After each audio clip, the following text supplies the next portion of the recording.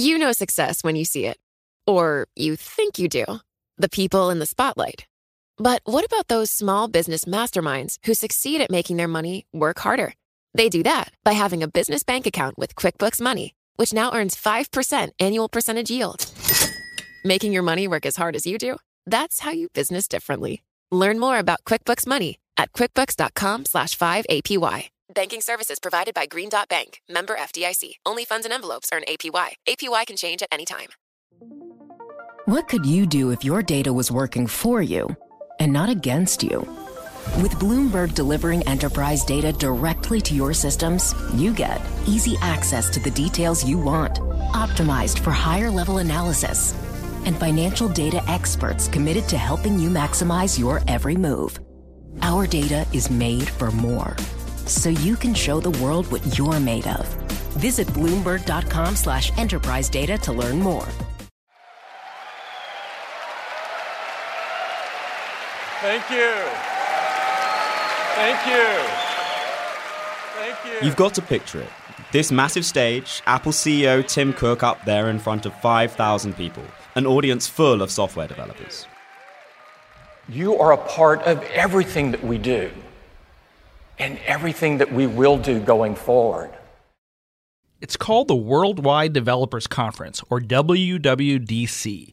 Software engineers from all over the world come to the San Francisco Bay Area to find out what Apple has in store for them over the coming year. At last year's conference, Christmas came early. The iPhone maker promised to double the cash you could earn if you made an app, put it on the App Store, and convinced customers to subscribe for a whole year. That's like a huge dramatic move. It increases our revenue by 20-something%. Yuval Kaminka was listening in the audience. He had traveled from Israel to be there. It is a game changer at showing what the strategic shift is that Apple is going through, because it's not something that they would do without a very good cause. Yuval is right. Apple probably wouldn't do this unless it needed to. After all, it's the world's most highly valued company. The creator of the Mac, the iPod, it literally changed the world with the iPhone. But last year, Apple's revenues dropped for the first time in 15 years. Investors started to worry that everyone who wanted a smartphone already had one. Now, Apple had to prove it was more than just the iPhone company. All of a sudden, the App Store was at the heart of the new growth strategy. I even had a sense that all the people around me most of them were engineers coming from all the different developer companies. I had a sense they're not even grasping the extent of the change. The change might seem small from the outside, but in fact, it was the first move from Apple in a bigger effort to sweeten its relationship with some 13 million software developers. You see, Apple needs them. They make most of the apps that people use on their phones. Well, the developers also need Apple to sell their apps and games. Right, but for too long, Apple hasn't really prioritized its relationship with them. In the heady days when iPhone sales were going gangbusters, Apple assumed that of course people would make apps for the iPhone. And now, with a saturated global market for smartphones, that dynamic is shifting.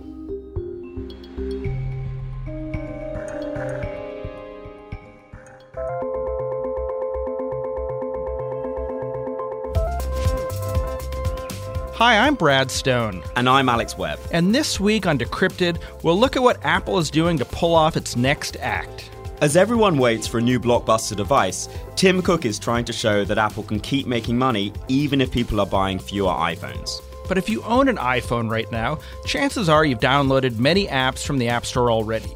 We're going to take you inside the world of how apps get made and how people who create them make money, sometimes even fortunes. It's the changing relationship between Apple and developers you'll hear a lot more about today, and why it's so crucial for Apple to strike a new balance. It's a complicated world, and you'll come out of this episode knowing more about Apple's business than perhaps you ever thought you would. But stick with us.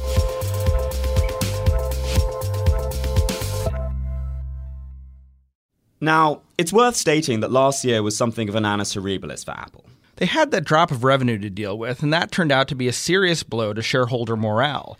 Apple also got ensnared in some complicated and potentially expensive tax issues, a standoff with the US government over encryption, and other projects, like the self-driving car, were all but shelved. So a lot of people feel like services, that's Apple software platforms like iTunes and iCloud, are a bright spot right now. And the App Store is a huge part of that. Yeah, Apple expert Gene Munzer told me the App Store grew more than 40% last year, generating $8.6 billion in revenue. For context, that's more than 3 times Twitter's 2016 sales, though it's still only about 4% of Apple's total. Even though it's already doing well, Apple has said it wants to see the App Store start bringing in a lot more money than it does today. Tim Cook, the CEO, said it explicitly on a call with analysts in January. Services are becoming a larger part of our business, and we expect the revenues to be the size of a Fortune 100 company this year. Apple realized that if it wants to grow its App Store sales, it needs to incentivize its software developers, inspire them to make more, better products so that customers spend more money buying them. And that's where those changes Apple announced at the Developers Conference come in.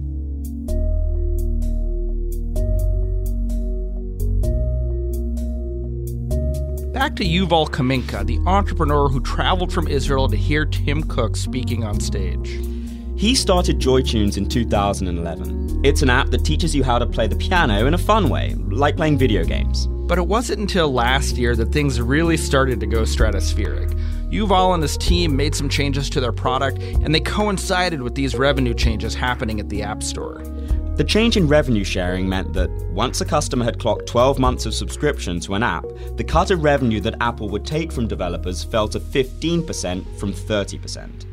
Initially, Yuval wondered if Apple was simply making superficial changes. Being a cynical person like I am, it's you also get worried. Okay, is there any hidden interest? What does it mean that all of the apps are going to do subscription now? Is it going to stop here? Or is it going to continue? So far, he's relieved to have been proven wrong. Like they've been rolling out one after the other, more capabilities, more data, more analytics, more abilities to change pricing in a more convenient way. Like a lot of stuff. It just makes it so much better. More transparency for developers. Believe me, if you make apps for the iPhone, these are welcome changes. Until now, Apple had the power to dictate many important aspects of how apps were made. We have this tightly controlled device. This is Kushal Dev. He's in charge of technology at the startup Scroll.com. Every application and the content of what it says and how you build it and how you release it and how you test new features is sort of all, up to Apple's whim. What Kushal is describing here are the ways in which Apple can force developers to work in a particular way. It was an especially heavy burden for people releasing new apps. The small apps trying to get off the ground face review hurdles in this pretty opaque process and can get totally stuck at any given time. Now, obviously, a lot of developers have managed to do well on the App Store despite all the rules. Adrian de Jong is a successful independent game developer, so Apple speaks to him. But that's an exception. To most people, Apple is a black box. Basically, once you submit an app to the App Store, Apple controls everything. A group of people in the so-called editorial team decide which apps get promoted on the front page of the store. It can make the difference between losing money and making a fortune. Just look at Adrian's experience. His new game, Hidden Folks, launched on the App Store last month. Imagine Where's Waldo, but black and white and interactive and animated. He and his business partner have been working on it for almost 2.5 years. But after it got featured on the App Store...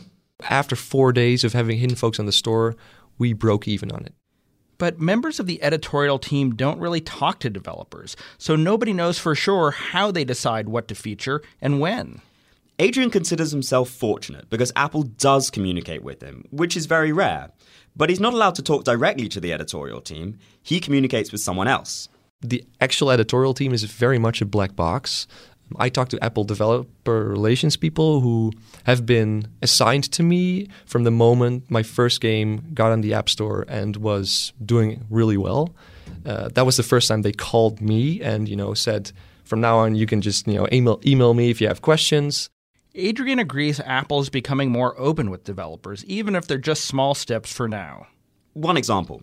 A few weeks ago, he came to San Francisco for the Game Developers Conference. It's a big industry event with 30,000 attendees. And for the first time, Apple held a drinks mixer for about 40 select iOS engineers. That may sound like a tiny detail, but it's actually a major change. Outside WWDC, Apple has made few significant efforts to meet the people who make iPhone apps, let alone talk to them and buy them beers. It's crazy, really. I feel extremely privileged. These kinds of mixers can change my life quite dramatically. Like, it can make the difference between selling 1,000 copies and selling 100,000 copies, and that's a very dramatic change. It's partly about ensuring there's an ongoing dialogue with the developer community. It's also about Apple's effort to get more returning revenue from customers. People see games as a service these days. So you start, the release is only the beginning. And that's when you start adding more content. That's when you start adding more features. Because that's also the point where a lot of your fans will get to know your game.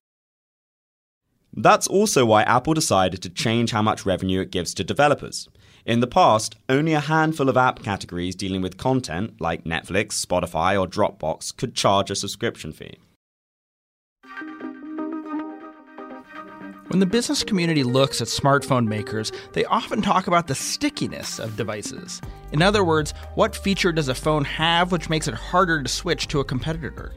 To take a phone running Google's Android system, for example.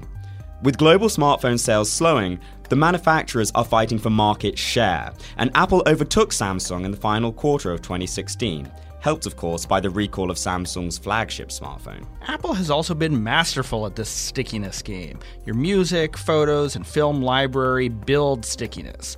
The movement tracking in the Health app, same thing. Even the Apple Watch itself could be seen as a ploy to make it harder to ditch your iPhone. So for years, the App Store was seen as a big differentiator for Apple. The great apps available for the iOS operating system meant that customers would opt for an iPhone rather than an Android. But there were question marks over just how sticky the apps were. As in, how many of these apps do you return to every day, or even every week? The way the App Store was set up encouraged most developers to build products which customers would pay for once, enjoy for a brief spell, then maybe never use again. Nuno Gonçalves Pedro is a venture capitalist at Delta Partners Group and Strive Capital, who invests in startups. You still need to have actual engagement. You still need to make sure, as a developer, that you're getting people enough utility that they will come back to the app on a daily basis or weekly basis, whatever makes sense for the app, right? Opening subscriptions up to everyone and reducing Apple's cut gave more developers an incentive to build sticky apps. But this move didn't come out of nowhere. In December 2015, Tim Cook, the Apple CEO, put a new executive in charge of the App Store. His name is Phil Schiller, the head of worldwide marketing. He was already in charge of developer relations. He's one of the masterminds behind Apple's glitzy product launches. Behind the scenes, Apple engineers have been fighting since at least 2013 to improve the data they give developers. Again, that might sound small, but it gives developers a chance to understand how people are using their app, and it's hard to make improvements without these kind of metrics. Phil Schiller moved 100 engineers from Apple's faltering iAds advertising business to work on new tools for the App Store. Within a few months, app developers were seeing wait times for approving new apps or updates were getting shorter. Right, if you can believe it, it was normal for Apple to take a week or 10 days to review submissions. That dropped to less than 2 days a few months after Phil Schiller took over.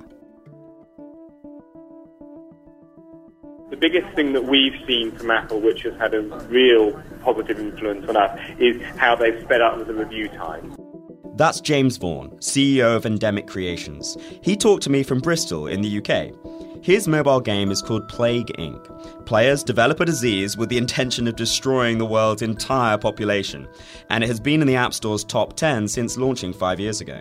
That's been really significant in just we can get our content out there quicker. We don't have to, if there's something we need to fix or we want to get out an additional update, we don't have to worry about waiting a week, 2 weeks anymore. And that's been hugely positive for us. That success has given him a front row seat for how developers are using another of the tools introduced under Phil Schiller, paid search. Developers can now pay for their app to appear in the search results for certain keywords. Now, that's not necessarily good news if you're already successful. I mean, what we tend to see quite a bit is that games that are also starting out, they'll look around the games that are already being searched for quite a lot, and we'll see various games putting in Plague Inc. as their search ads to try and get some of that search traffic. Not quite sure how I feel about that stuff or how successful it is. but it's certainly been something that's interesting to see there. Here's the trade-off for Apple. It wants more developers to make more apps, get more downloads, and eventually make more money. But it also means more competition for the apps that are already successful on the App Store.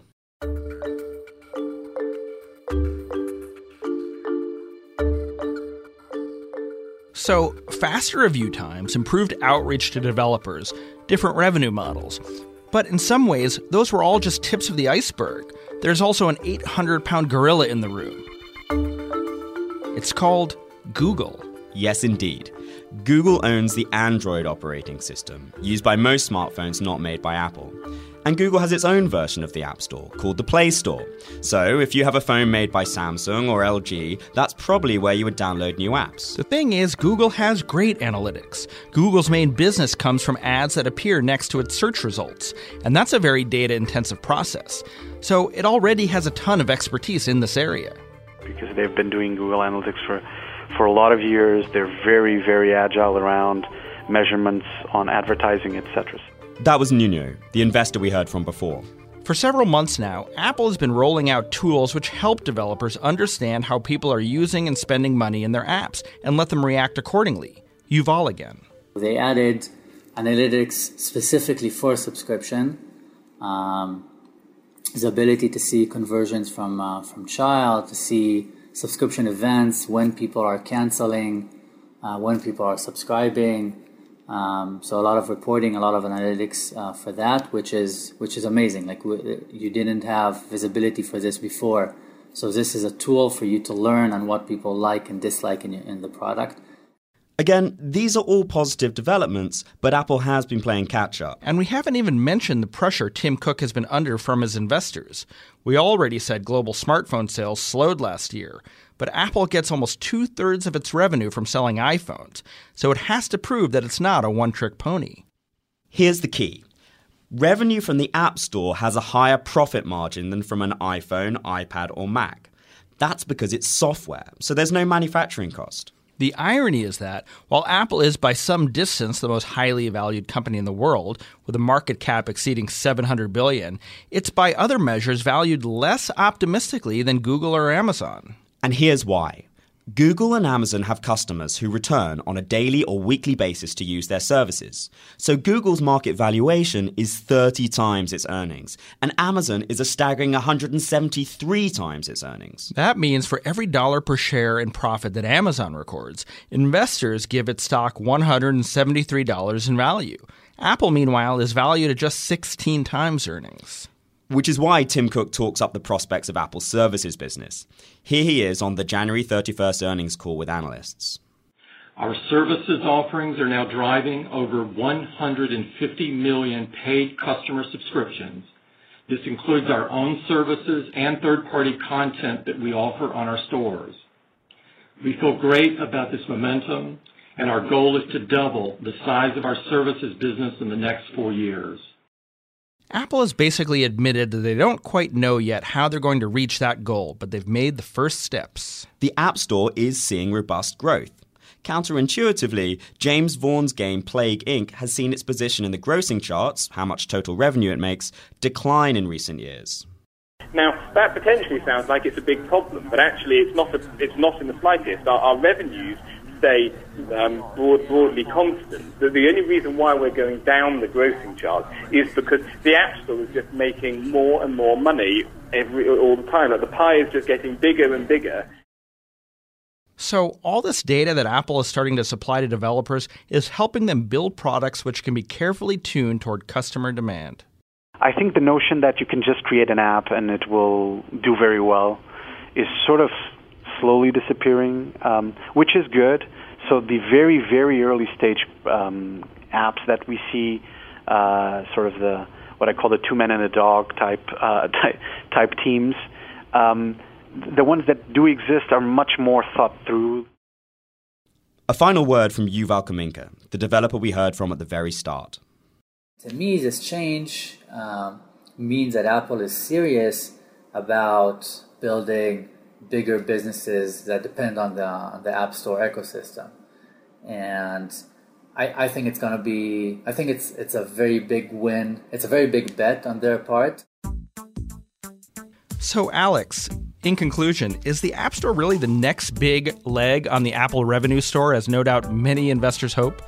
The way that Tim Cook talks about it, their revenue from services, which also includes things like iTunes and the iCloud, will be above $50 billion by 2021. Now, Apple does about $150 billion in iPhone sales, so it's certainly got a very good chance of being a sizable revenue contributor, but for the foreseeable future, Apple is going to remain the iPhone company. Yeah, I think these changes are promising. I mean, what we've seen with a lot of successful apps is subscription models work. Pandora, Spotify, Netflix. That 30% App Store commission was steep. And you could tell that companies like Netflix would go out of their way to avoid signing people up via the App Store. So with these changes, and with Phil Schiller now in charge of the App Store, it feels like Apple's starting to make some changes that are receptive to the demands of these companies and how they want to interact with customers.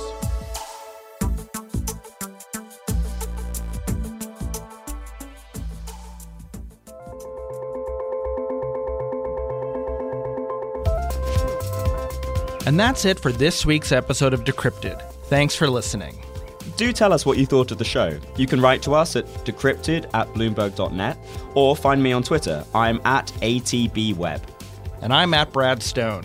Don't forget to subscribe to us on iTunes or wherever you get your podcasts. And leave us a rating and review. It really helps new listeners find our show.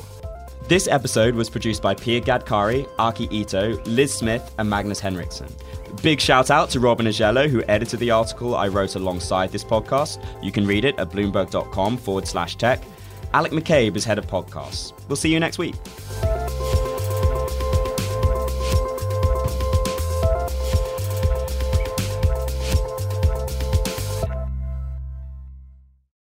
Collaborate for a greener future at the Bloomberg Green Festival, a groundbreaking celebration of the thinkers, doers, and innovators leading the way. From design and culture to technology, science, and entertainment. Hear from inspirational speakers and immerse yourself in climate solutions. July 10th through 13th in Seattle. Title sponsor, Amazon. Official airline, Alaska Airlines. Get 20% off using promo code radio20 at bloomberglive.com/greenfestival.